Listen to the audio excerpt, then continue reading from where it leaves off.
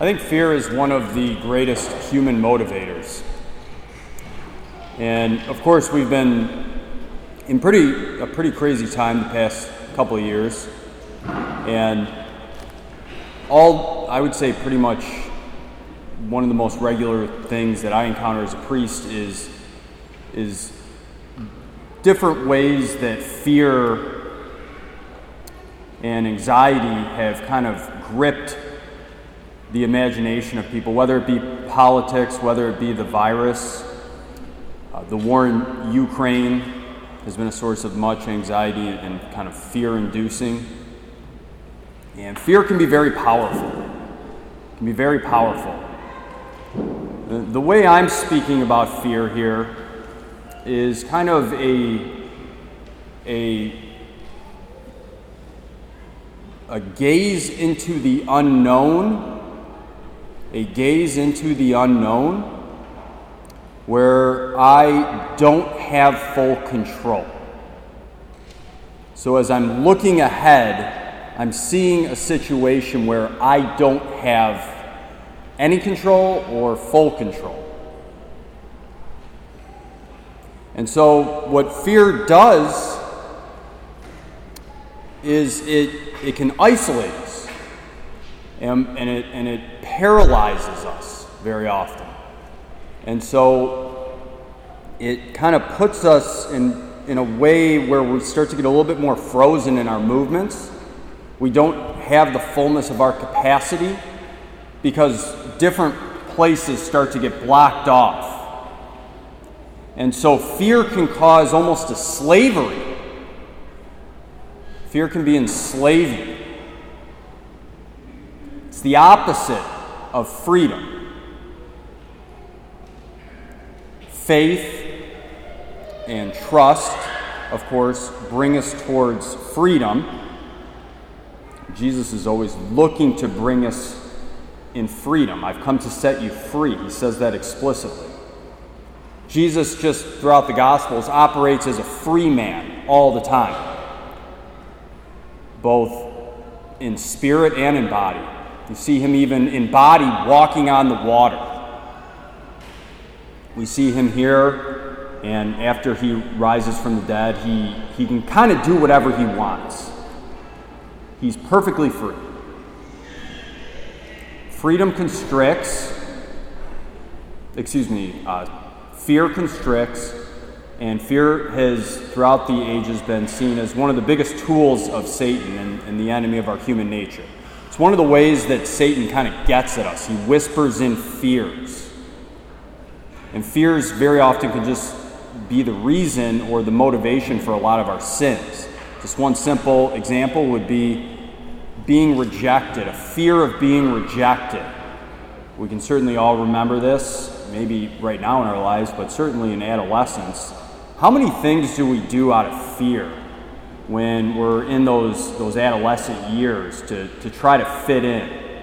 We gossip, we speak poorly about others, we tell secrets. Fear motivates us to sin. Fear motivates Adam and Eve in the beginning to trespass against God.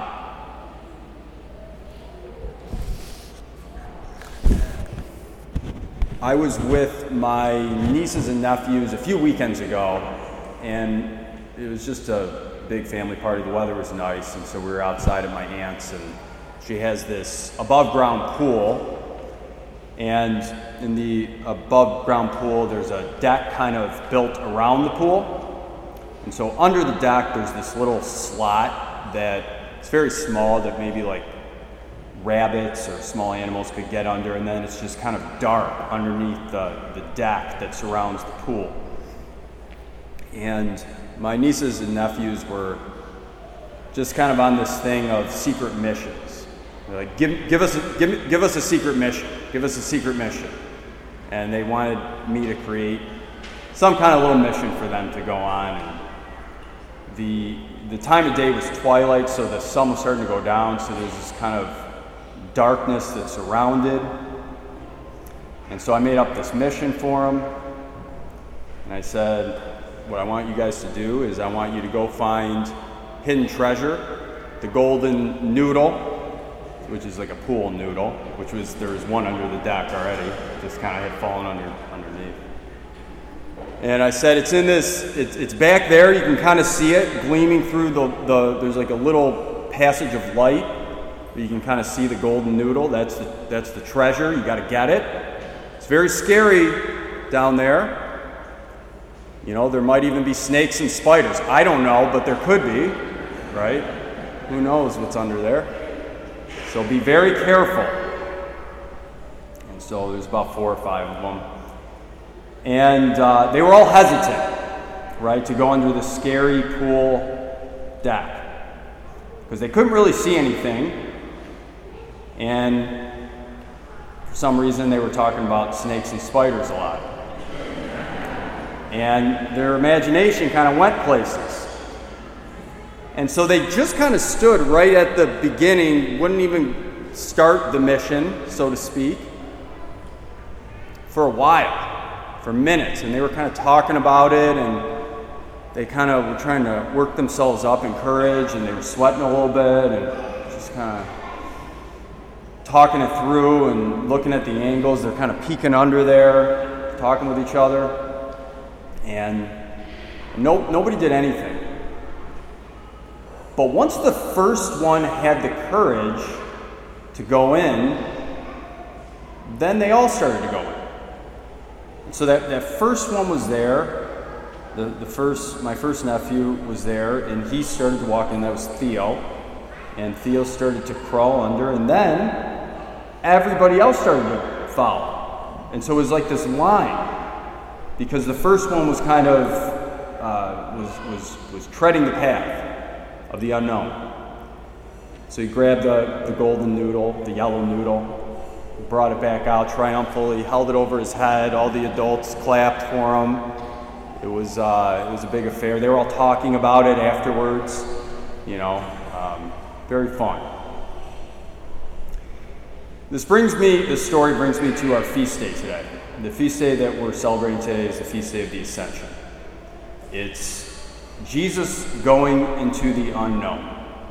The ultimate fear that kind of motivates most of our fears, and you kind of see this with the COVID situation, is fear of death.